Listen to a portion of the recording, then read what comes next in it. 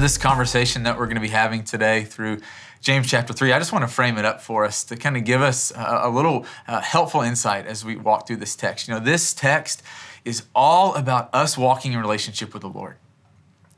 That if you miss this, if you think this is about behavior modification, if you think this is anything else than just the Lord looking at us and saying, as my kids, I want to live in a relationship with you. And he is inviting us, like this is what it looks like to actually live in a relationship with the Lord. And we have to understand that from the beginning. I was reminded of my sophomore year of college. I did this youth internship. This was before Ethos was even planted. I was working at a different church, and I remember getting away one weekend with a youth group to this youth rally. And I'd been dating Courtney for 6 months, Courtney, who's now my wife. And I remember, leaving on Friday and talking to her and telling her bye. And then I didn't talk to her until we got back on Sunday night. And I remember having a conversation with her. And she was so kind and so polite about it. But she's like, hey, do you realize that you didn't call me all weekend? Like, you didn't touch base. I didn't know if anything, do you realize, that is not okay? And she said that, and I'm like, oh yeah, you should probably do that with your girlfriend, check in and just, and I was so just kind of caught up in everything else was going on. And what I love about Court in that moment is that she wasn't trying to crush me. No, she was trying to say, hey, I want to be in a relationship with you. But if you want to be in a relationship with me, this is what it looks like to actually walk. It was this invitation. It was all about her heart. And you need to know that God's heart in this conversation is to invite you in, not push you away. And I don't know if you felt that as you were listening to the text being read by those three amazing women, but there's something sometimes about hard text that we just want to keep at an arm's distance. And I think we miss the beauty of what God's trying to do if we do that. And so this morning, as we jump into this, man, the Lord is inviting us into a relationship. And he says these words because he loves us. I want to begin like this. Think about a time when someone spoke just words of encouragement. Words that blessed you immensely. Think about it right now. When's a time in your life where someone spoke and it just spoke to the deep places in your heart and it stayed with you? Maybe it was a friend, or maybe it was one of your coworkers, or maybe your boss, or maybe it was someone in your family. Think about a time when someone looked at you and they said something that spoke to deep places of your heart. And I thought about a couple of different things in my life. I was thinking about when I was in second or third grade and playing Little League baseball, and I'd spent the whole that year just thinking this is the year I get to pitch. It's no longer machine pitch, no longer coach pitch. I get to pitch, and I spent all this time with my dad in the backyard throwing and practicing. And I remember showing up before even our first game, and the coach was looking at me, and he looked at me. He said these words. He said, "Brandon, you're our ace this year."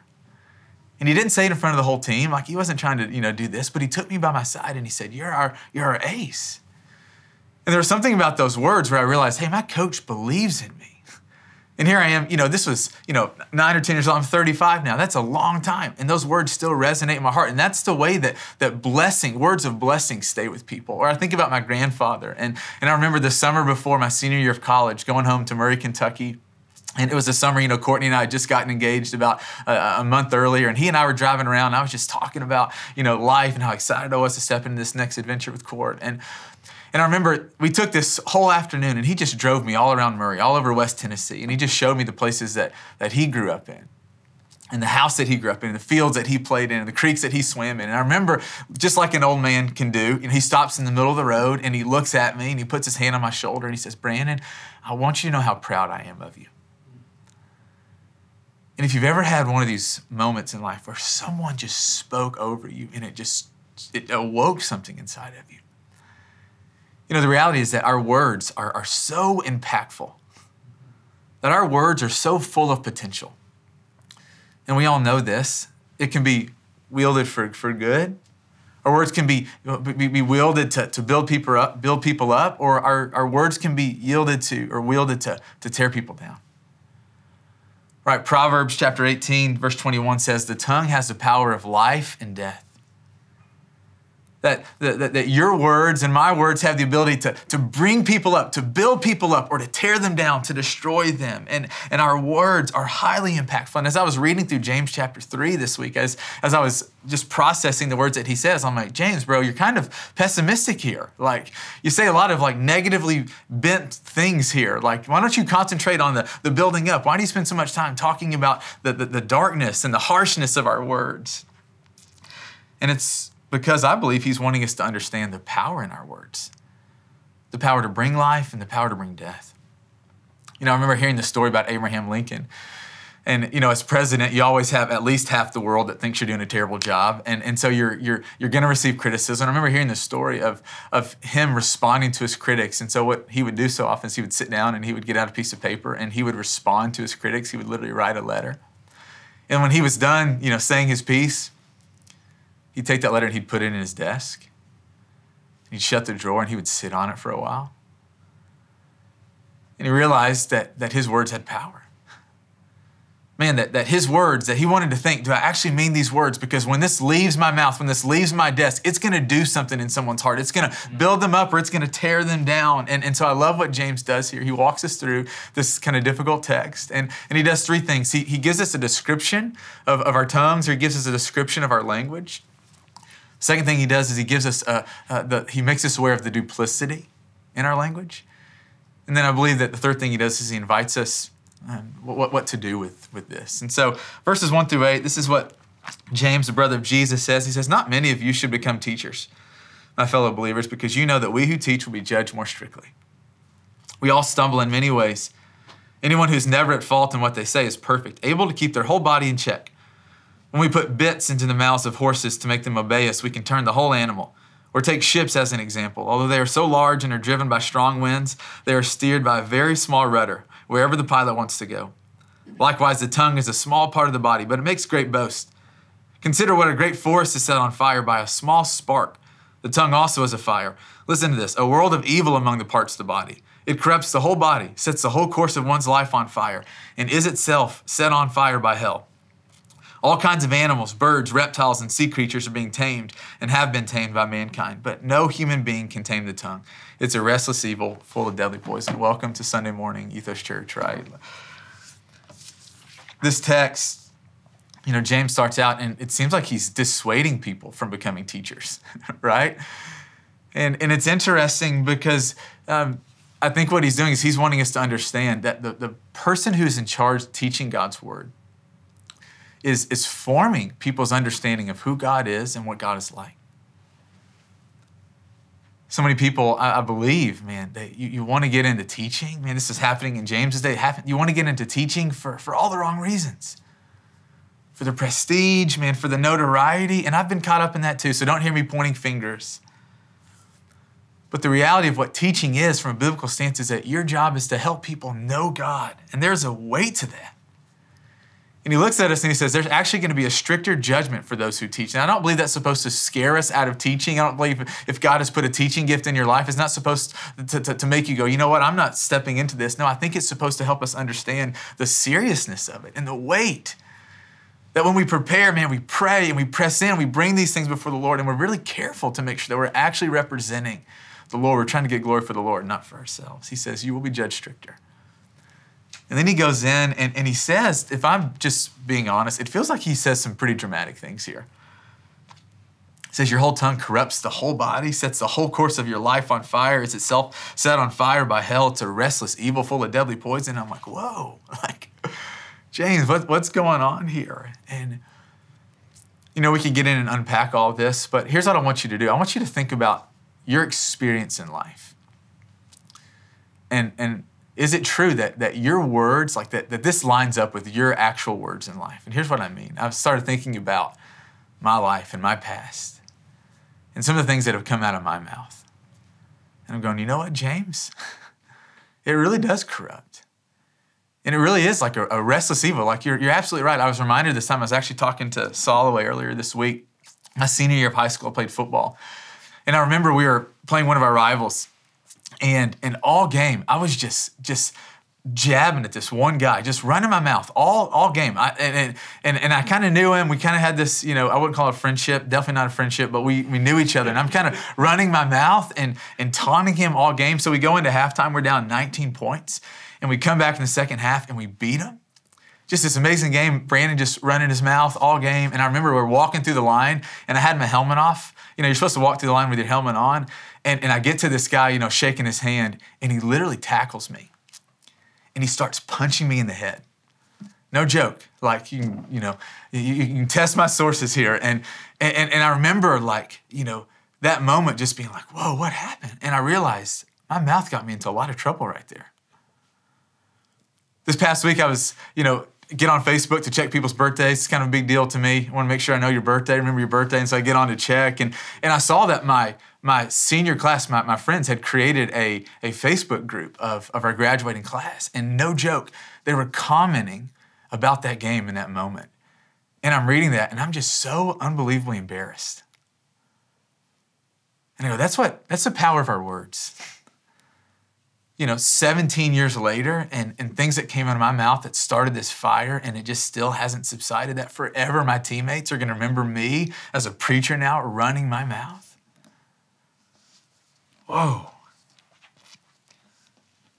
But it wasn't just something in the distant past. It's something I experienced this week. I went down to Lubbock, Texas. My former boss was named the president of Lubbock Christian University. And so we went down there to celebrate with him, Dave and Sam and I. And we got in the car on a Wednesday afternoon. And I looked on the car, the radio, and it said Joel Osteen. And I'm like, Dave, you've been listening to Joel Osteen? And I immediately just start ripping on Joel Osteen. And here's the deal. I've never listened to a Joel Osteen sermon. I've never had a conversation with Joel Osteen. I've never read a book. I've heard lots of people's opinions and what they think about Joel Osteen. And I was so convicted. Here I am about to teach on the duplicity of our tongues, and yet here I am bashing another brother in Christ. And it just hit me. It was kind of like the Holy Spirit, like putting a bit in my mouth and like pulling the reins back, going, Brandon, do you see how deep this is in you? And it bothered me. It bothered me because this is something that I wrestle with, but also it's something that we as God's people, I love that James says this. He says we, he doesn't say you. He's not pointing the finger. He's saying this is us. Wow. Duplicity. He gives us a description of our tongue. He then goes into talking about the duplicity of our language. He says this in verses 9 and 10. He says, with the tongue we praise our Lord and Father, and with it we curse human beings who've been made in God's likeness. Out of the same mouth come praise and cursing. My brothers and sisters, this should not be. James is not calling into question whether we praise God, right? He's calling into question what we're doing with our language when we're not praising God. I thought Soloway just taught this masterful teaching last week on James chapter 2, where he talked about the disconnect so often between what we say with our mouth and what we're doing with our lives. And his whole teaching was about bringing solidarity to our whole person, that the things that we do and the things that we say. And I love what James chapter 3, I think he's doing, is he's trying to bring solidarity to our speech. That we don't just have like talk, right, with the way that you talk around your ethos at home gathering, around your church friends. And then when no one else is around, you talk so different. Or when you're not around your church friends, or maybe when you are around your church friends. And James, I believe, looks at us and he says, my brothers and sisters, you've got a divided tongue. You're duplicitous in how you're talking. He says you praise God and you curse your brothers and sisters. And so I was really drawn in by this word cursing this week. And I was curious, I'm going, man, is that just kind of a blanket term that he's using to describe gossip and slander and all the lying and all the boasting, all those things that we know are not good about our language? And as I got in this week, what I realized about cursing is asking and wanting God to cut people off from God. Like at the core of what cursing is that you wanting God to send someone else to hell. And I was reading through this week going, man, is that true? Most of us go, man, that's not me. That's not the extreme of what, I don't really want that. That's not my intentions. That's not what I'm really, I don't want anyone to be separated from God, separated from his grace, forever separate. We don't want that. And I agree with that for most of us. I go, but it makes me question, well, then why do we gossip? And why do we slander? Man, if we're not wanting God to cut people off from his presence, and I'd argue that that's not what we want, then what are we doing? Guys, what are we doing? Man, does it make us feel better about ourselves to put other people down? Does it make us feel better when we compare ourselves? Did it make me feel better to compare myself to Joe Osteen, that I'm so sincere and so authentic? Like, what is going on in us that makes us do this? And I was convicted this week that every word that we speak, God sees and God hears. Do you realize that? The Father of us all, the Father who created us all, who brought us into existence, our Heavenly Father, He sees and He hears every word that you say about another one of His children. You know, our next door neighbor, they have a kid a couple years older than my kid, and he comes over, and I started to notice that he talks differently when he thinks I'm listening, right? When I'm sitting outside, he'll talk differently. When I go inside, the windows are open so we can still listen, and he'll talk differently. And I go, man, we do that with God. Man, I think that we forget that God isn't always listening. We have this ability to kind of like zone out, black out, pretend like God's not listening, or maybe we just don't care that God's listening. I go, guys, God is always listening. And it's not just that He's always listening, that every single person is made in His image. That every person in this world is someone that Christ thought valuable enough to die for. They're immensely valuable to Him. Guys, our purpose in this life is to partner with God to bring every single person into a life-changing relationship with Jesus. I'm reminded of the words of Jesus. He says, whoever is not for us is against us. Whoever does not gather with us scatters. And I go, I wonder how many of us, we think that we're with Jesus, we think that we're gathering, but we're actually scattering. You know what happens when you're using your words to tear others down? It actually tears you down. It actually destroys you. You and I, we are divided people. You know what it says about you when you gossip and you slander? It says that we are not trustworthy people. That's what it says. That's what it reveals. But it's not just about our lips. What the Lord was taking me in this week is it's so much deeper than what comes out of our mouths. This is what Jesus says in Matthew chapter 15. He says, by the things that come out of your person's mouth, they come from the heart. For out of the heart come evil thoughts, murder, adultery, immorality, stealing, lying, slander. And the Lord is reminding me, the issue is our tongue. That's so often where the things manifest, but the issue is that it's much deeper than that. It's in our heart. So James describes the tongue. He reveals the duplicitous. And if you're feeling like me, you're like, man, this is so depressing. Like, I'm going to tune in someone else next week. Like, let Aaron or Josh or Dave preach. And here's the redemption of it. I think he gives us some real clear steps on what to do. So in verse 8, I don't know if you notice this detail or not, but this is what James says. He says, no one can tame the human tongue. And I actually think that that's not supposed to be depressing. That's supposed to stir up this desire, this thankfulness in us for Jesus. That Jesus said this, that with man, it's not possible. With God, all things are possible. And I think that's what he's trying to get at here. That you cannot do it by yourself. You can't tame your tongue. You can't change your heart. It's the work that God through the Holy Spirit has to do in every single one of us. And so as I was thinking about, man, how to land this plane, I felt the Lord just really wanting to call to those of you who are not His children. Yeah, you were created in His image, but you have no relationship with Jesus. You're not living in the Father's house. You're not enjoying the fruits of hearing His voice and being taken care of and letting Him speak His identity on. You're living like an orphan child, and the Father wants all of His kids to come home. And I was reminded that so often, man, when we're convicted about this, the way that we're talking, so often we go into the behavior modification. But the reality is that you can't behavior modify your heart. And for those of you who are not followers of Jesus, you need a new heart.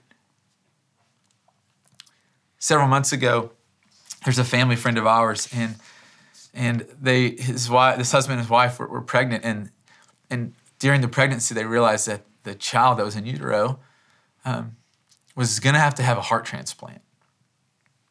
That the heart that this kid was going to be born with was not sufficient for this kid to live. So that's some hard things to live with. And I say that this morning because I go, man, so many of us, you just need to know that you need a new heart. And that is hard for me to say, but you need a new heart. And the good news is that Jesus has come to give you a new heart. He says this in Jeremiah 31. He says this in Ezekiel chapter 36, verse 26. He says, I will give you a new heart, and I will put a new spirit in you. And my invitation to you this morning, if you're not a follower of Jesus, is to give your life to him. To let him put a new heart in you. To let him put the Holy Spirit inside of you, the Spirit that brings about fruit, the fruit of love and joy and peace and patience and kindness and goodness and gentleness and faithfulness and self-control. You want to know one reason why you don't have self-control? Because you haven't been transformed. You haven't been given the new heart by God that God longs to give to you. And I want to invite those of you who are not followers of Jesus, give your life to him. Let him give you a new heart. For those of you that are followers of Jesus, man, the call for us is to be uniform in our speech. For there to be solidarity in what we say, that we're not people of divided speech, that praise the Lord in one breath and then tear down people in the next. Guys, come near to God. And when you understand, I'm guessing is that some of you are probably experiencing some conviction right now over the way that you've been talking. And so often in our conviction, man, we just want to hide, we want to run. And the fact that you need to know this, Jesus is inviting you to come closer, not to run from him. He longs to cover you with his grace. Only when you understand, when you get a fresh dose of his grace, it's only then that you're prepared to live in his purposes. You see, I believe that when you experience the grace of Jesus, when he puts you in his family, he also puts you in the family business. And our job in the family of God is to help people take steps towards Jesus, not steps away from him. As God's people, we don't want to do anything or say anything that would push people further away from Jesus. The world and the enemy and everything else is working against people to push them from. And I go, man, it is our job to build people up, to bless them with our words, to live this undivided life. So here in just a minute, we're going to throw up the communion slide, and we're going to give you some time to process this in the groups all across the city. And I just want to invite you, man, how is the Holy Spirit inviting you to take the next step? For some of you, man, give your life to Jesus. If you want to be baptized, you want to be filled with the Spirit, you want to be given a new heart, send us an email today, share@ethoschurch.org. And I'm telling you, God will he'll change the way you see the world. But you have to let God touch you. You have to let God change your heart. Some of you, man, you're feeling conviction. You just need to confess. You don't need to sit in this guilt and shame. You need to confess to the Lord. Maybe you need to confess to others. You need to own it and just to ask God, would you help me? This week, as I was talking about Joel Osteen, I felt this deep conviction in my heart. And part of it was sad over what I'd done. But the other part was, man, I was just sad because I know that these moments are going to come up again. And I'm going to be tempted to talk about someone or to elevate myself and to put them down. And the Lord was just reminding me, Brandon, I'm going to slow those moments down for you. And I'm there with you. And I'll be there to help you. So some of you, man, you need to just confess. Some of you, you need to step into freedom prayer. Freedom prayer it's all about dealing with the heart. And some of you, man, you're followers of Jesus, but you've got so much bitterness and anger and resentment in your heart that is keeping you from living the life that Christ created and died for you to live. Freedom prayer, all it is, it's a group of 2 or 3 other trusted men or women in our church family that sit with you and they facilitate a prayer time where God just points out the things in your life that are keeping you from him. And he does it so kindly and so compassionately. And it might sound scary, but it's not. The enemy is working his hardest to keep you from this place. I believe that if you'll step in, God will free you. I invite you to sign up for Freedom Prayer. You can do this on our website.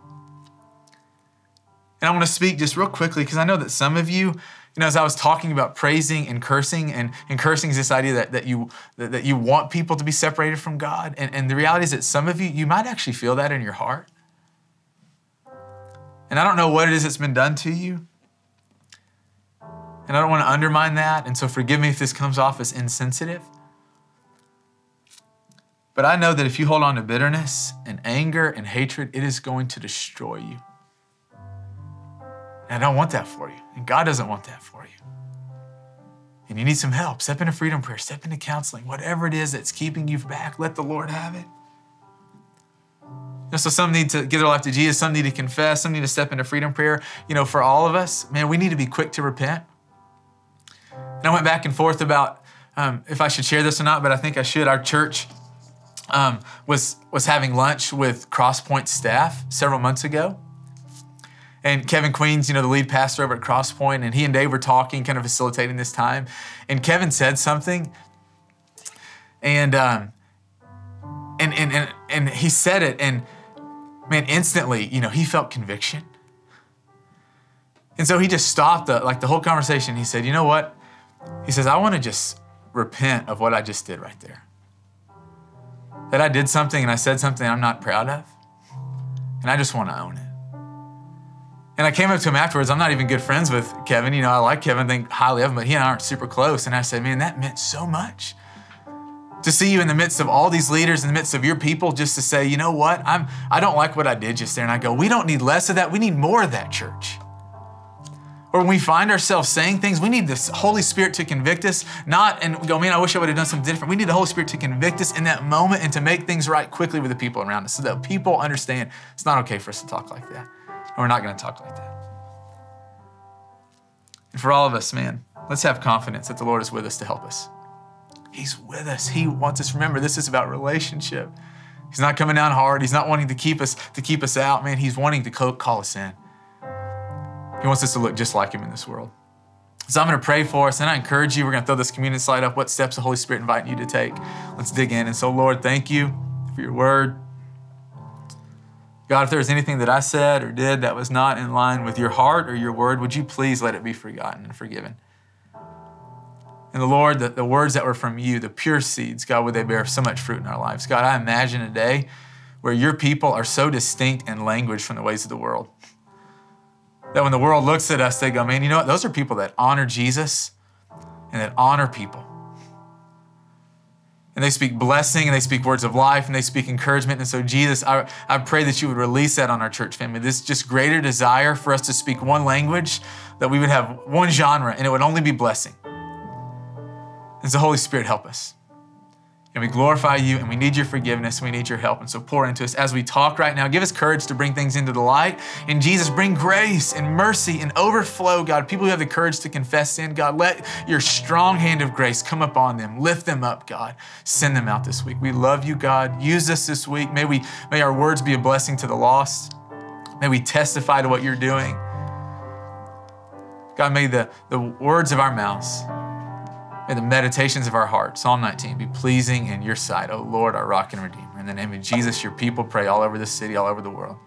Amen. Let's take communion now.